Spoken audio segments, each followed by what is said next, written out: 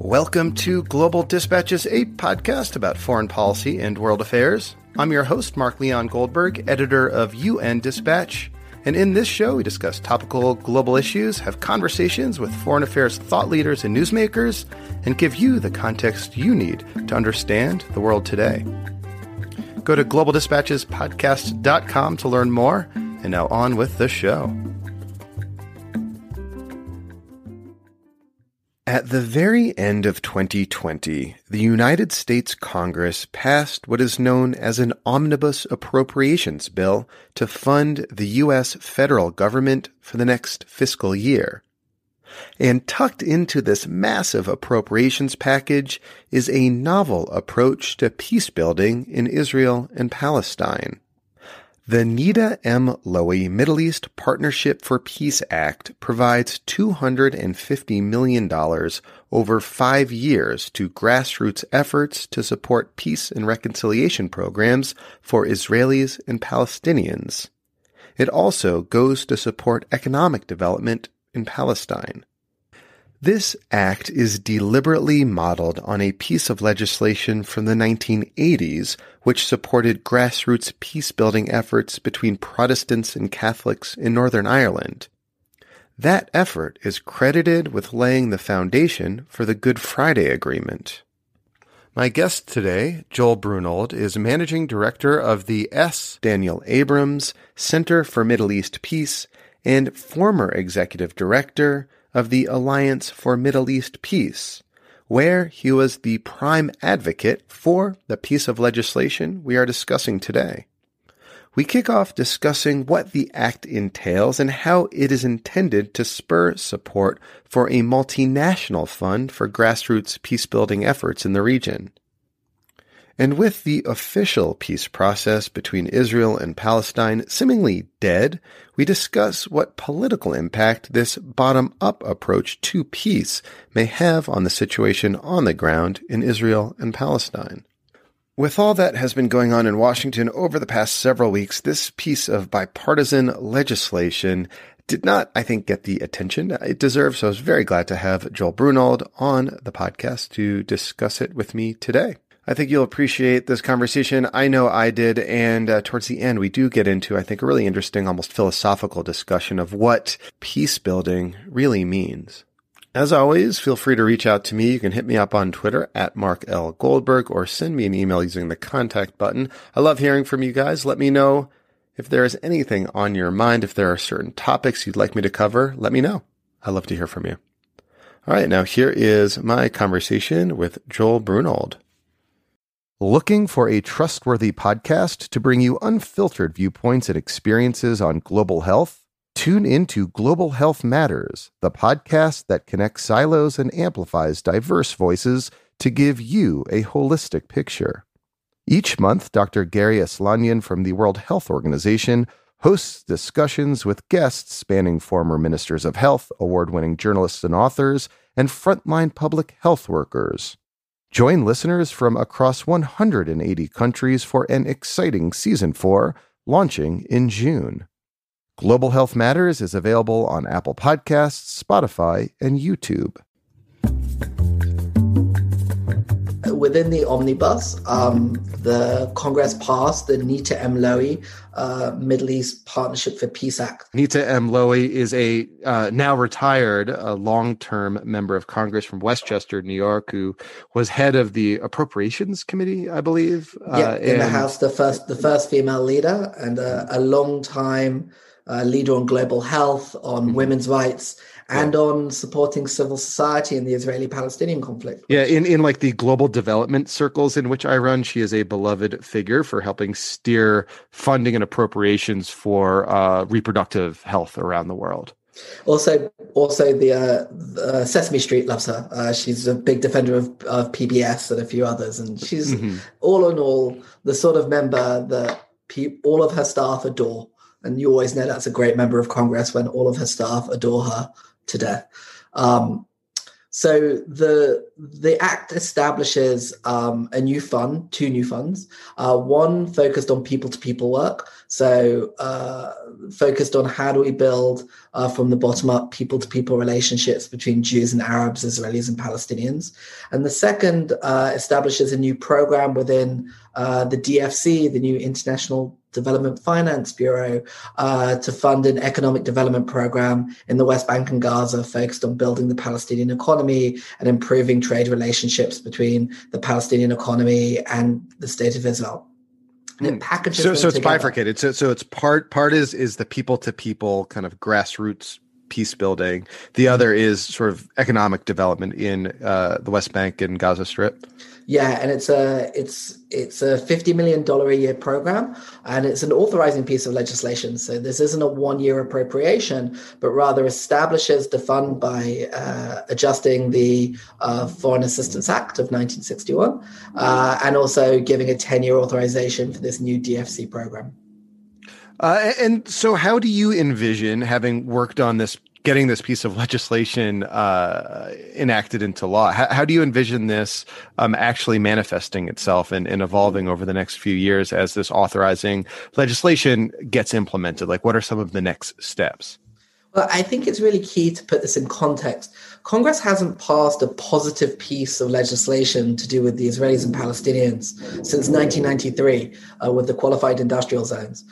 Congress is very active on the Israeli-Palestinian conflict, but it's traditionally around punishment and limitation of assistance to Palestinians and military assistance to Israel. So here we're really resetting the congressional attitudes and giving a steer to the administration that not only is Congress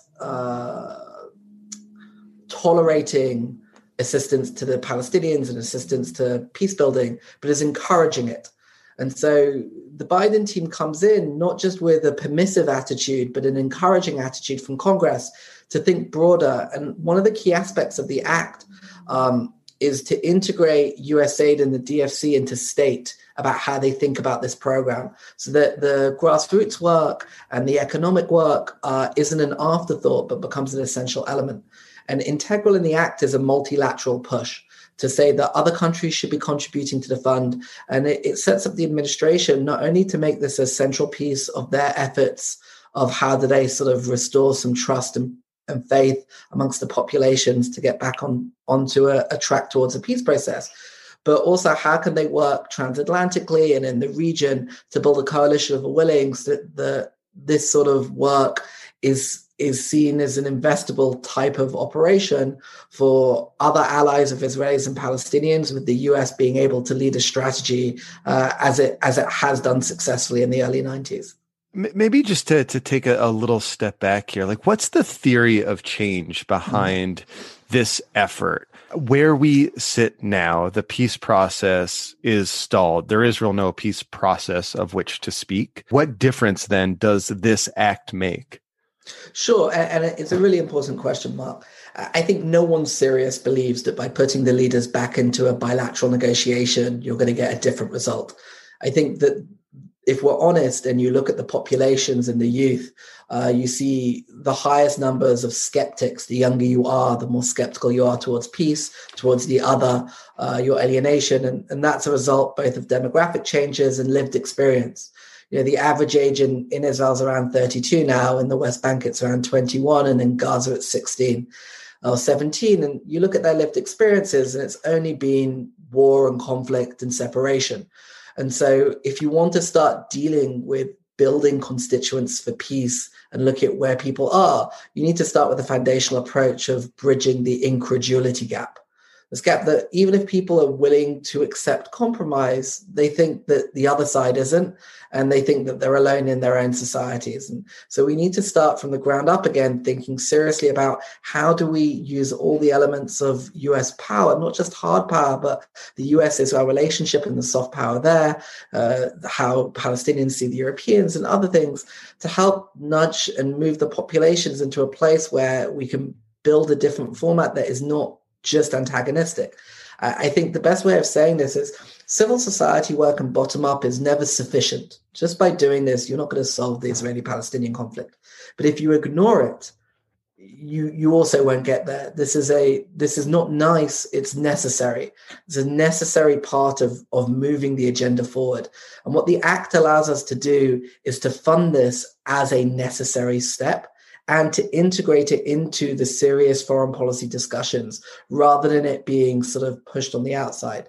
And I'll tell you, during at the end of the Obama effort in sort of 2015, 2016, when I was leading groups of civil society activists into the State Department, we would be told by senior officials that they, now that they had failed at creating peace, they saw the value in this work. And that they wish they had the bandwidth and the budget to have seen it as something they could have done as they were pushing the political negotiations. And what this act does after over a decade of advocacy is equip our policymakers with both the bandwidth and the budget in order to make sure this is an integral part of any approach moving forward. It's interesting, back when the U.S. could more credibly be considered an honest broker in these negotiations, say back in the 90s or so, the peace process, as you alluded to, was very sort of like top down. It was the U.S. sort of forcing the Israelis and the Palestinians to make concessions that they didn't really want to make and their people didn't really want to make, and sort of imposing it upon them. But this sort of flips that script in a way.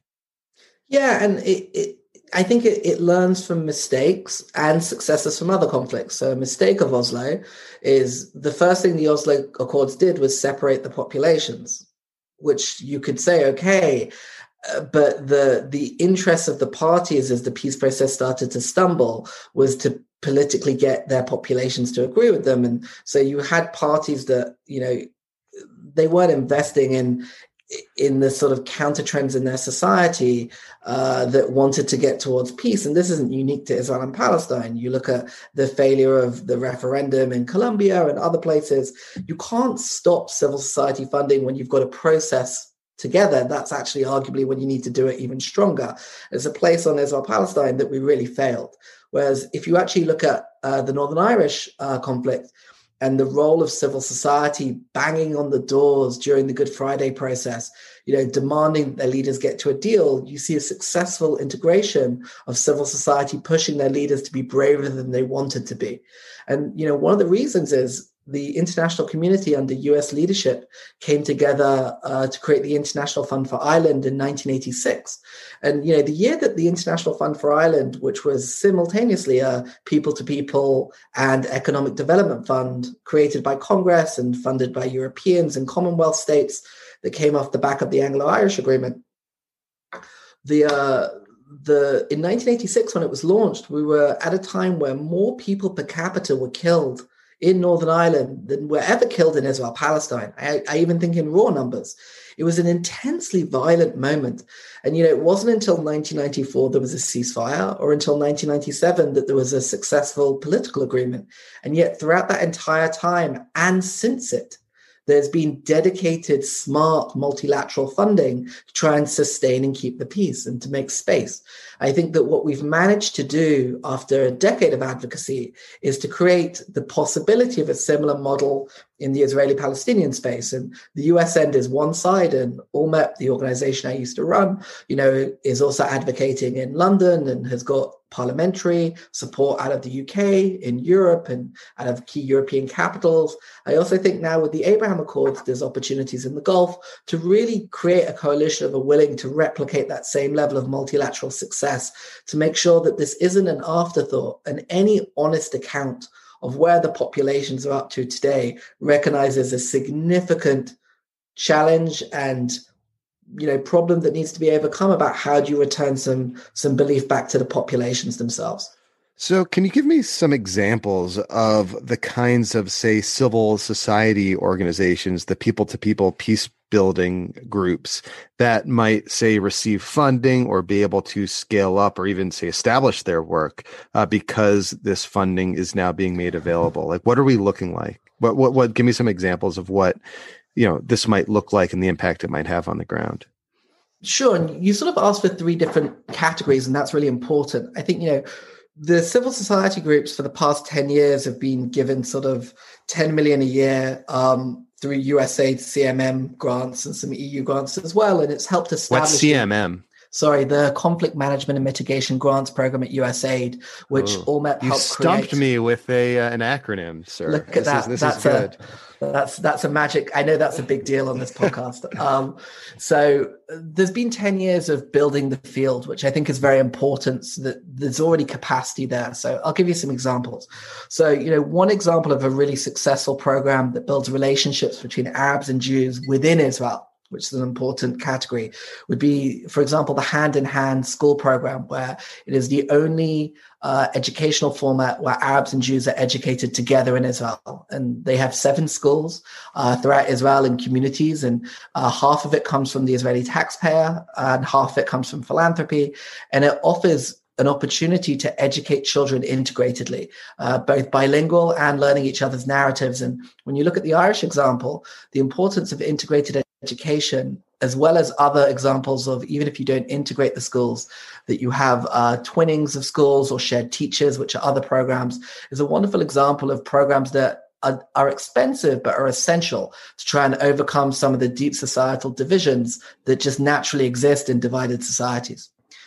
Another example of a cross-border program that touches on climate would be one EcoPeace, where this is a Jordanian, Palestinian, Israeli environmental group that was started in 1994 that has helped put fresh water into the Jordan River for the first time, going from school kids to municipal to national agreements on water and energy, and how climate actually offers an opportunity to build regional bridges around water energy nexuses.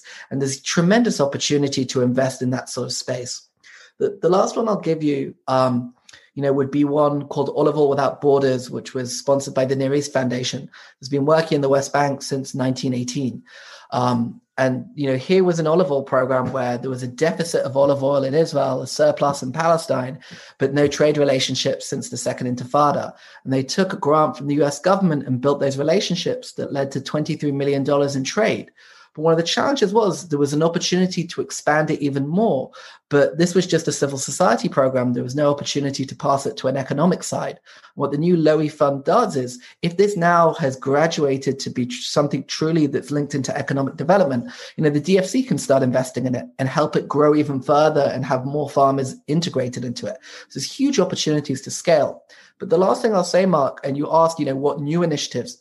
When a new pot of money comes along, it has a honeypot effect. There are parts of civil society that are not traditionally working with the other, but because of the opportunity of legitimate funding, the Israelis really trust USAID, and the fact that it was so widely supported by the breadth of political advocacy in the States.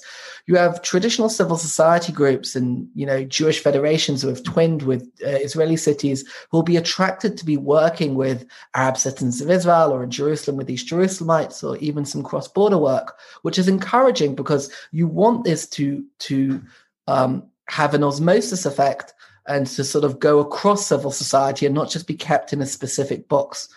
And I think that Israeli society, if you look at who's been involved in civil society work ever since 2014, you've seen an increase in religious Zionists getting involved and others. So I'm really attracted about also the potential of new civil society groups coming online, or other groups finding a place for themselves in sort of the important peace building work as well.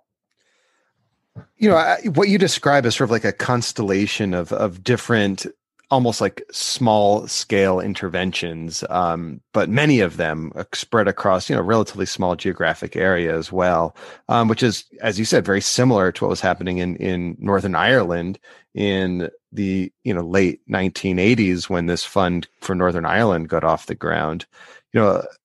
As you said earlier, something like 11 years after the fund for Northern Ireland was launched, you had the Good Friday Accords. Like, where do you see this this act and the fund for a broader multilateral fund for peace that it may inspire heading, say, in 11 years?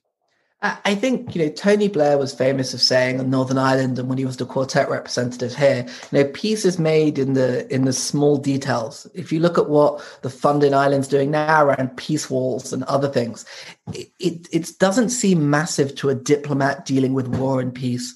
But as any local politician will tell you, if you can deal with dignity and improve people's lives in a way that is builds codependency. That's how you truly build peace that is resilient. Because for me, and I'll tell you, Mark, peace isn't a state of being. It's a continuum. Peace is not just the absence of violence. Okay, it's more than that. Peace is a resiliency against the violence returning. I think that, in 11 years, I hope, if we're if the fund has done its job and it's inspired and enables us to think broader with a high ceiling, whether that's about using neutral land in Jerusalem to build a center for the different peace groups, whether it's about scaling these efforts, I would hope that in communities across Israel and Palestine, we've built a resiliency against violence, and that people's respect is about, for local leaders, isn't just about who's been martyred or what army unit you served in. But alongside that, what did you provide for your community, and what opportunities were created through the integration or the partnership of these communities who are traditionally against each other? And it's not Pollyanna-ish. It's real. The land is small. The climate is changing. And there's a lot of poverty, right? Even though the inequality between Israelis and Palestinians is huge, but even within Israel, there's a lot of unequalness in the society, and to finding ways that a rising tide leads all boats in a significant way, and the peace dividend that comes through peace being distributed not just to the elites of society, but to everyone, is really the way that you buy in popular support for this. And my real hope for the Lowy Act, and hopefully for a bigger multilateral element that it sparks, is that we can think about this in a less elite-driven sense and more about how this affects the everyday lives of people who generally think that the peace process has nothing to do with them, or even more so, that the concept of peace vociferously destroys them because they've been told that this is about changing who they are. I think that if you can start in that slow way, demonstrating it's about empowering them to live their best life, but in a way that isn't antagonistic to the other, I think there's a real opportunity, but it's slow, hard, and difficult work. But what I'm encouraged about the Lowy Fund is, it takes a long-term approach, and it's not just what one administration could do in a 3 or 4 year period, but has that longevity that I think is essential if we're going to be successful. I'm wondering what domestic political lessons here in the United States you can draw from the passage of the act. I mean, on the one hand, this act comes at like a really remarkable time, at the end of the Trump administration, which gave up all pretense of being an honest broker in the Arab-Israeli peace and seemed to do everything it can to inflame and make what ostensibly had been the U.S. position, a two-state solution, farther and farther from a reality by things like moving the embassy to Jerusalem, by defunding the UN Relief and Works Agency, the humanitarian agency that supports humanitarian aid for Palestinians. It seemed that everything the Trump administration did was antithetical to the idea of fostering a two-state solution and peace in the Middle East, and was all about supporting and bolstering their partner, the Likud government, the conservative government in Israel. Yet you have this piece of legislation snuck into an omnibus bill. So, what gives? Mm-hmm. Well, firstly, this was congressionally led, as I think your question demonstrates, right? This was not an administration priority in any way, shape, or form.